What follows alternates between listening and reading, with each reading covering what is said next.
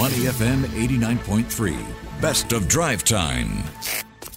In the Spotlight on Money FM 89.3. Money FM 89.3. It is Drive Time with Elliot Danker, Timothy Go, and Chua Tian Tian. In the Spotlight today, aviation. Yay. It is your favorite topic, by the way. It is, and especially more important now because the industry here in Asia Pacific is expected to return to its 2019 pre-COVID passenger volumes of about 3.4 billion for a year by 2024. So that is next year. You wonder if... I was expecting it this year, but... I'm afraid, if it does happen this year, because you look at manpower. Not ready. Not ready. You've got anticipated air passenger growth within the next 20 years. The region definitely poised to develop new greenfield airports and modernize as well as expand existing ones. So let's talk about this now with Joanna Liu, head of consultancy at Ascend by Cirium. Hello, Joanna. Hello, hi. Thanks for having me. All right, Joanna, air passenger growth is set to boom once again. So what do you think is driving this growth now here in the region? Yeah, we have to understand that the profile of the international travelers and the travel behaviors to certain markets have already shifted after the pandemic. For example, the main travel group to Southeast Asia now includes most tourists from neighboring countries in Southeast Asia, followed by North America and Europe. But before, Chinese tourists once making up the largest group of travelers to this region, so they are still missed. But the ease of the travel hustles for these groups, including relaxation of the visa process, increasing of the flight capacity, will largely drive the growth. But the key is for airlines and airports to fundamentally understand the change of the demand before planning for the future and constantly review the demand. What about us Singaporean travelers? Where are we heading to as far as popular tourist destinations go? Yeah, I believe, it's a good question. I think in next week, we perhaps will discuss in the Singapore summit. We have some Syrian representatives to talk about that as well. And I think the most popular destination countries for Singaporean travelers include Australia, India, Indonesia, Malaysia, and Thailand. The top destinations cities including Bangkok, Jakarta, Denpasar, and Manila. So these markets are generally returned back to the pre-pandemic level. So it's pretty much a positive picture at this moment. Joanna, help us understand here. So with passenger demand for travel already, I think it's already back to pre-pandemic levels, or probably even more driven by the desire to travel after not being able to travel. So why is it that many of the airlines have not been able to reinstate the regularity of their flights to the destinations they used to fly to before the pandemic? Yeah, exactly. And that's pretty much the supply side. Because during the pandemic, a lot of people lost their jobs and pretty much the supply chain has stopped and they're paused to work. So it takes a bit of time for the whole supply chain to come back to normal. As we have seen before from the U.S. and the European markets, in 2022, when those markets reopened. For the airport sector, we have seen a huge transformation towards new technology use. So that might be able to help a little bit with the supply chain shortage, such as artificial intelligence used in the face recognition programs and sometimes in the airport security scanning devices as well. So I believe more airports are likely to invest in advanced automated technologies to deal with these operational challenges. Joanna, I guess this is a surface question because you really got to dive deep into airport operations. But obviously we're referring to the overcrowded airports that we're going to see over the next decade or so. The question is, which airports or which countries seem to be in a position to deal with overcrowding, and which ones are most at risk right now on the surface?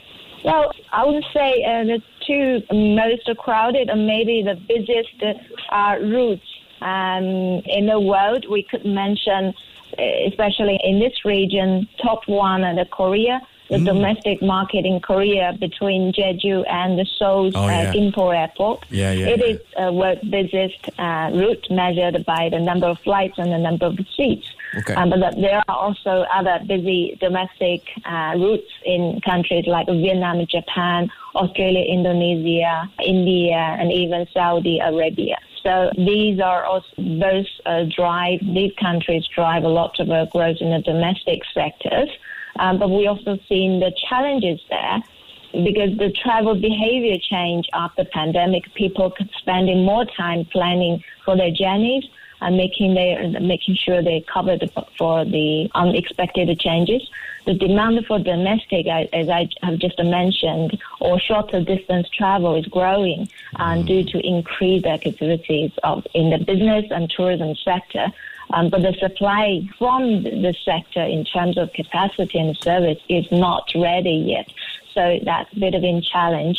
There is a growing need for airports to continuously upgrade their infrastructure and improve their customer experience, even for those domestic services which were not paid a lot of attention to before. Joanna, let's talk about airfares. What are we expecting moving ahead? Like for people who are planning to travel perhaps at the end of the year, should they start booking now, or is there going to be a chance that airfares will lower even more because we've seen record high prices? Yeah, exactly. In APAC region, ticket prices are typically high now because the capacity offered can't match the sudden demand recovery. But with the ease of a constraint from the supply side, we believe more airline capacity is available, and then airfare will go back to a bit more like realistic level.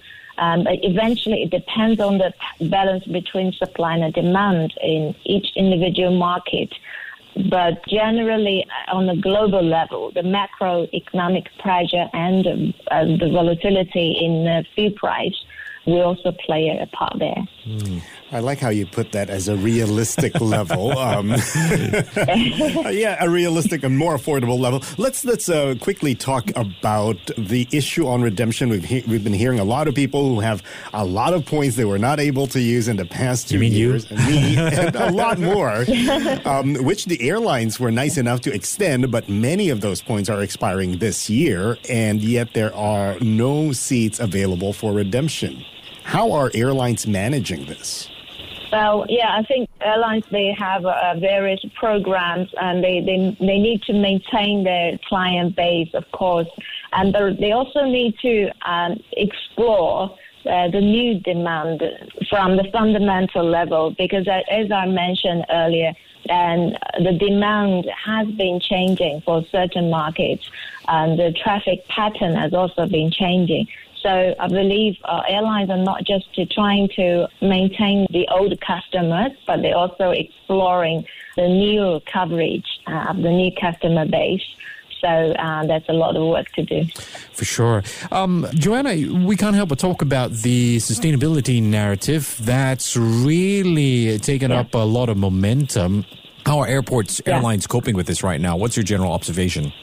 Right. This is a big topic as the whole industry is talking about net zero carbon emission by 2050. And airport is a complex ecosystem of environment, service, vehicles, and a supporting system, which all consume a great amount of energy and resources. So airport need to take a system-wide approach to improve performance. So what exactly airports are trying to do is they need to work with airlines and suppliers together to switch to renewable energy and invest in energy efficiency and efficiency storage to reduce carbon emissions.